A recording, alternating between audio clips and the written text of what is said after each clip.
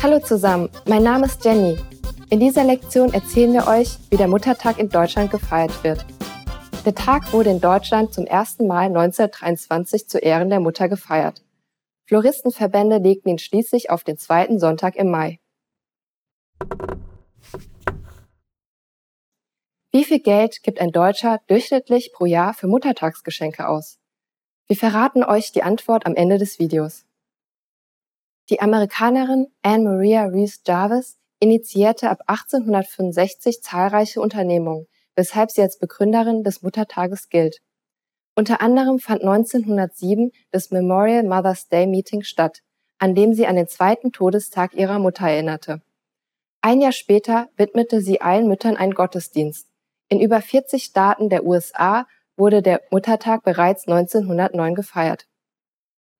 In vielen Kindergärten und Schulen ist es üblich, dass die Kinder für Muttertag ihren Müttern etwas basteln. Oft malen die Kinder Herzen oder backen ihrer Mutter einen Kuchen. Typische Muttertagsgeschenke sind auch Blumen oder Pralinen.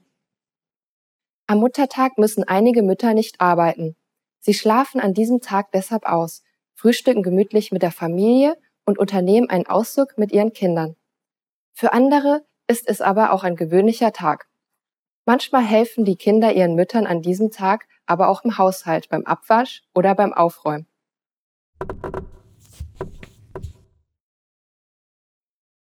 Manche Kinder überreichen ihrer Mutter eine Muttertagskarte mit einem Gedicht. Wilhelm Raabe schrieb Folgendes: Keine Weisheit, die auf Erden gelehrt werden kann uns das geben, uns ein Wort und einen Blick der Mutter gibt. Und nun noch die Antwort auf die Quizfrage von vorhin. Wie viel Geld gibt ein Deutscher durchschnittlich pro Jahr für Muttertagsgeschenke aus? Ein Deutscher gibt durchschnittlich pro Jahr 25 € für Muttertagsgeschenke aus. Wie hat euch dieses Video gefallen? Habt ihr etwas Interessantes gelernt? Wie feiert ihr Muttertag in eurem Land?